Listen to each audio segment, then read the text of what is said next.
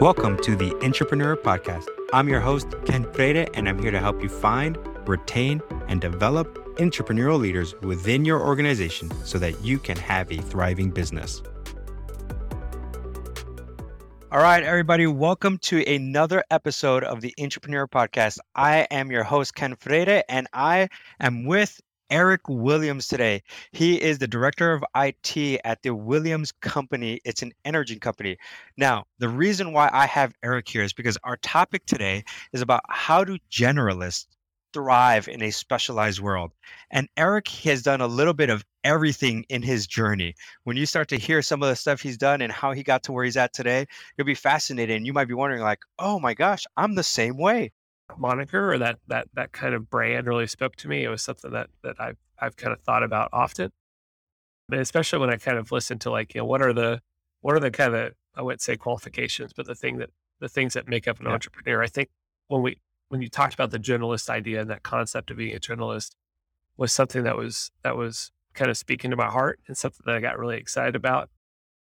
Because to me, that's always kind of been my style or my approach was.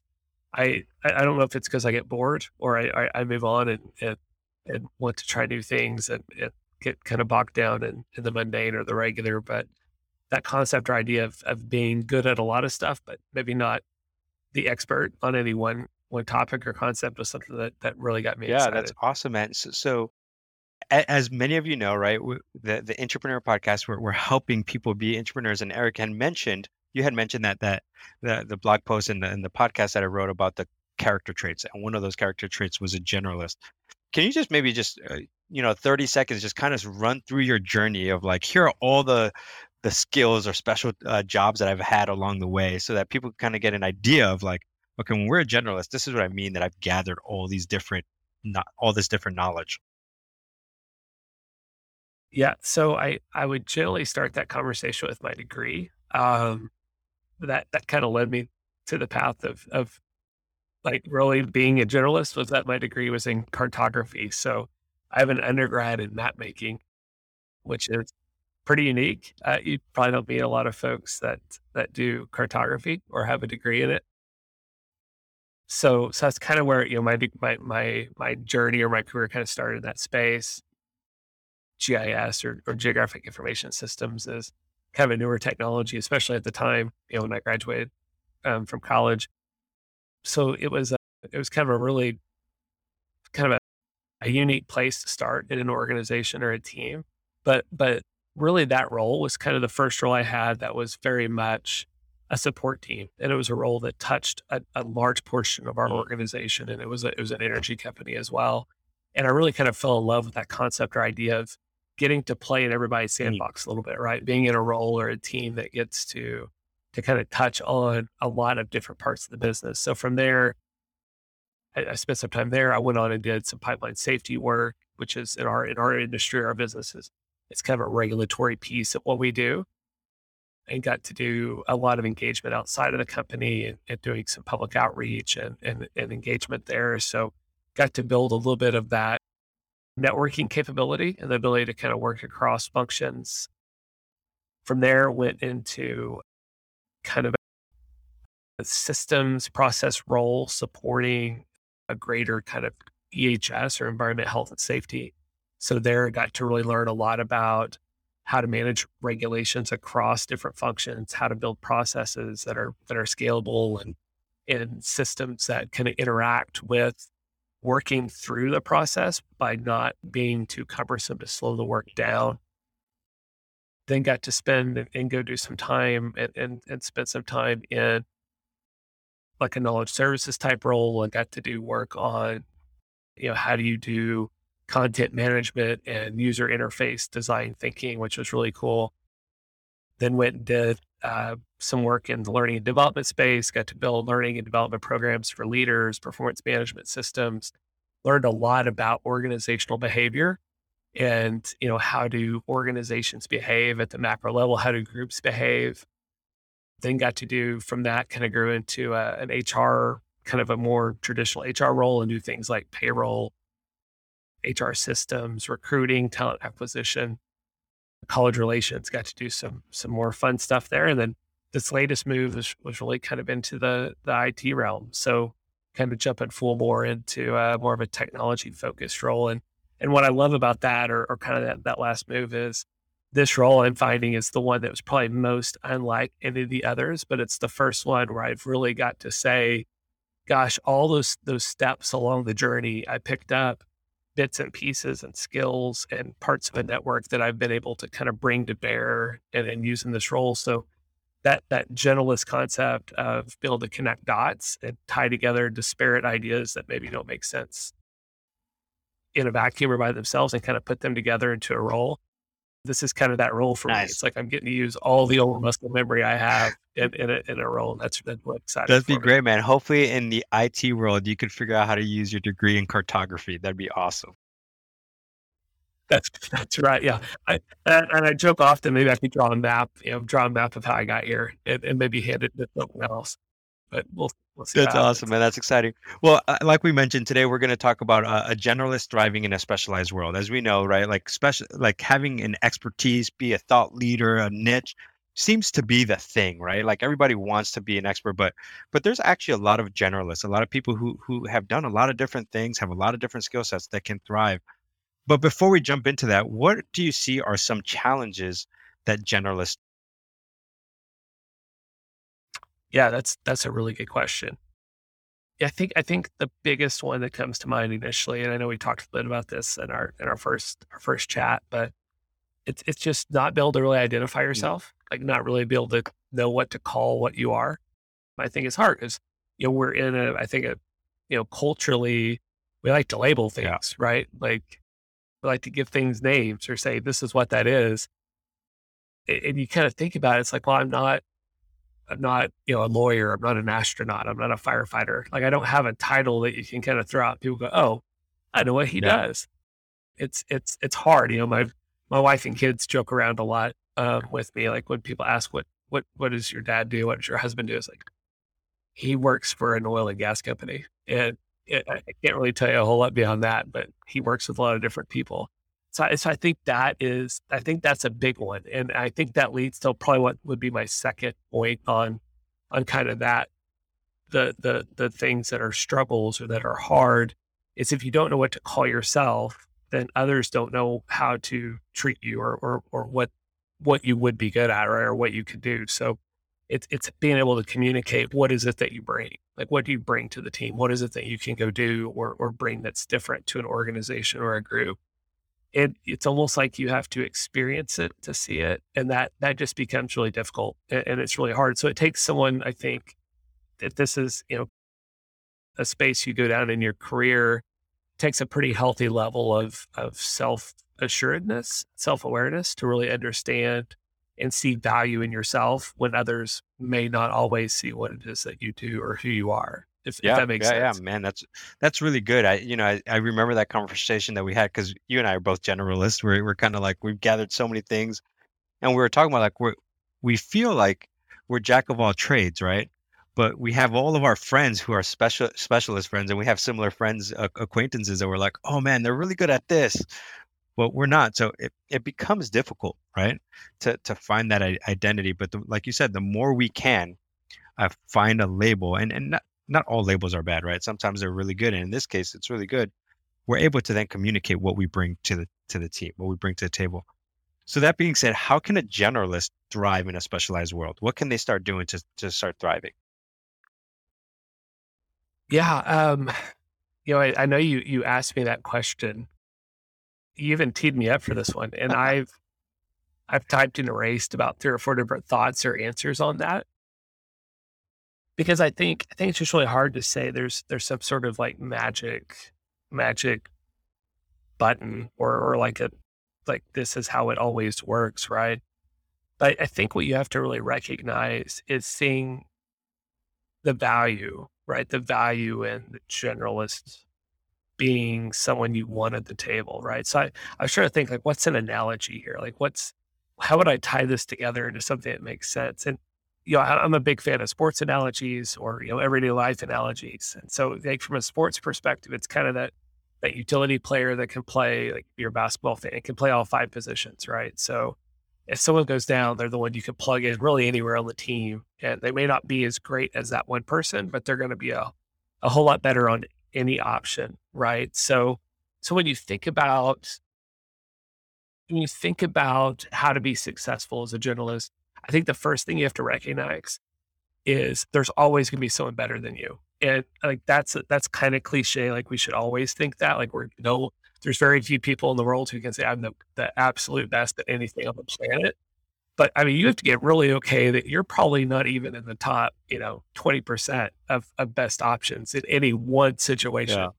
And just get very comfortable Yeah. knowing that. Like I experience that daily, right? Like I just left a role with a human resources team. I'm now in a role in information technology team. I assure you, in either room, I knew far less than anyone else around me about the topic that we might have been talking about, right? Or the concept or the idea. But I have to recognize that my strength and what I bring is that I know enough about that to compare it to the other 50 things that I might know, or the other connectors that I can tie in.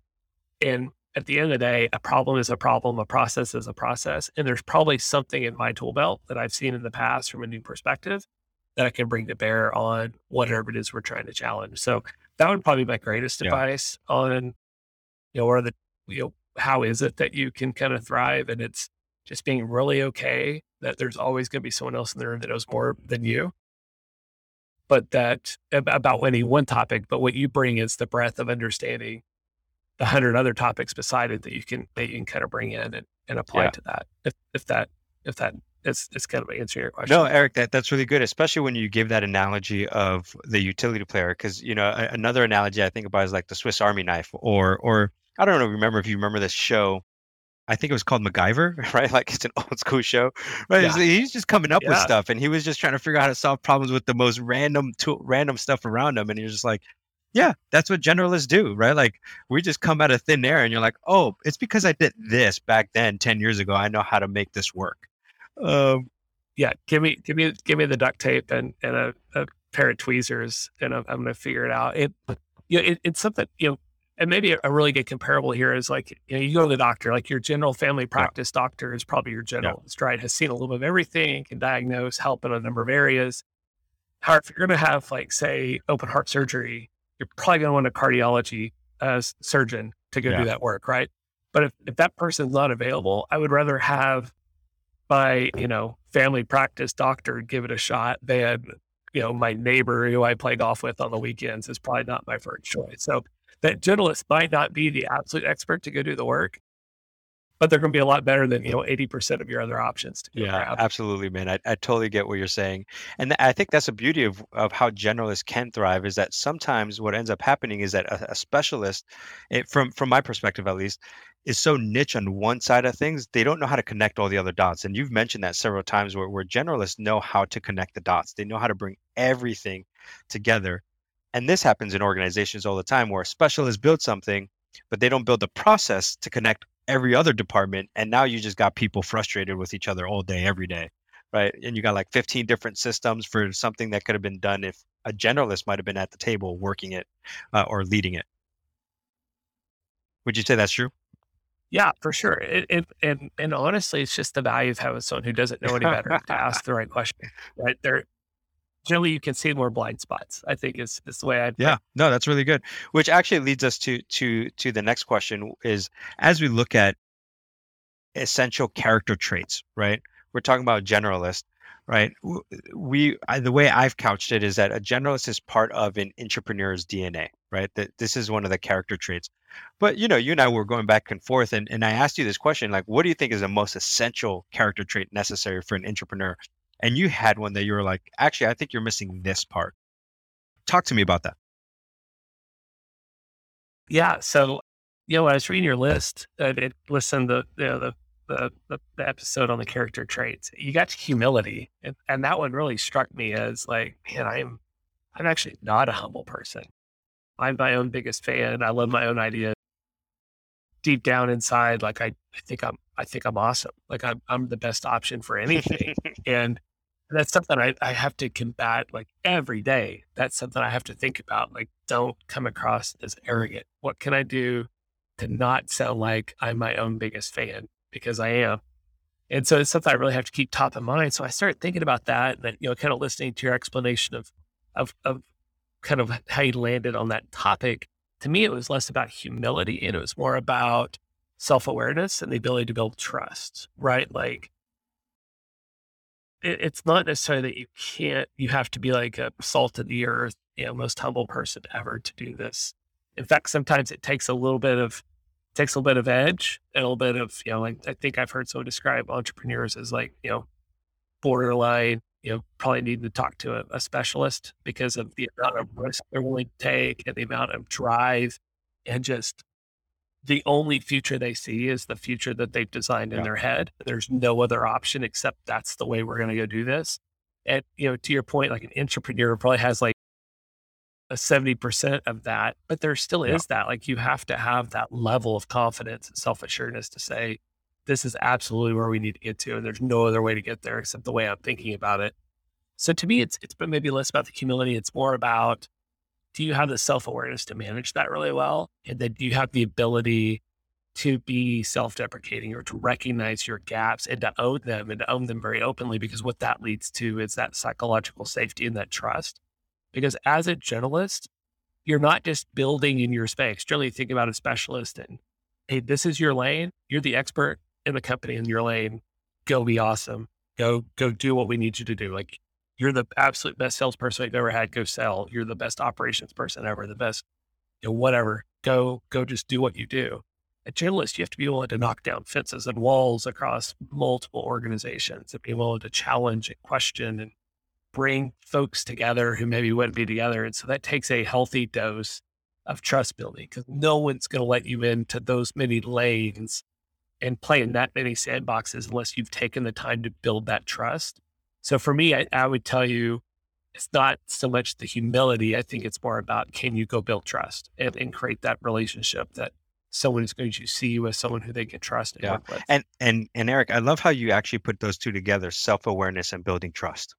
Right? We're like, you need to be self-aware enough with you about yourself, because if you can't be self-aware about yourself, there's no way you're going to be aware of how other people are acting, right? It takes a high emotional quotient to be able to be self-aware, right? 100%. A big part of trust is Yeah. marketing, right? Like it's how do you brand yourself and how do you show up? So if you think of it in those terms, like a business can't go to market unless they really understand themselves first. Like you have to understand your product and your value proposition. So for me, self-awareness is from a brand research perspective, you're developing your own personal brand image. So to do that, you need to know what you bring or don't bring and who you are, and most importantly, who you aren't. That's really good, man. So that being said, what are some baby steps, right? For some people who are listening to this and they're like, I actually lack self-awareness. I don't know how to be self-aware.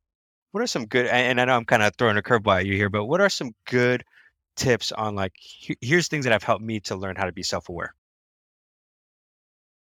Yeah, I would tell you, I think early in my career, especially if I think even back to like high school, college, like way back, some of those lessons I learned the hard way. Like I found out I was arrogant the hard Hmm. way, right? Like losing friends, making people mad. Um, you kind of some wounds and some battle scars there. I would say if anyone's listening to this and thinking about, entrepreneurship or that concept of being a generalist, a really great way to figure out what you're good or not good at, go try new Yeah. stuff, right? Like you're listening to this, so you're probably naturally intrigued or kind of drawn to the concept or idea of being a generalist. So put yourself in a lot of different situations with a lot of different leaders, a lot of different teams, a lot of different problems. And you're going to start naturally kind of learning, where's my passion? Where's my gaps? What are the things I am good at? What are the things I'm not? And start writing them down. Like I'm a big fan of things that get written down or things that get kind of targeted. If you put them in front of yourself and you kind of go back to them, you're going to start to learn and remember those things, right? You're going to start using. I had one of one of my favorite people I've ever worked with.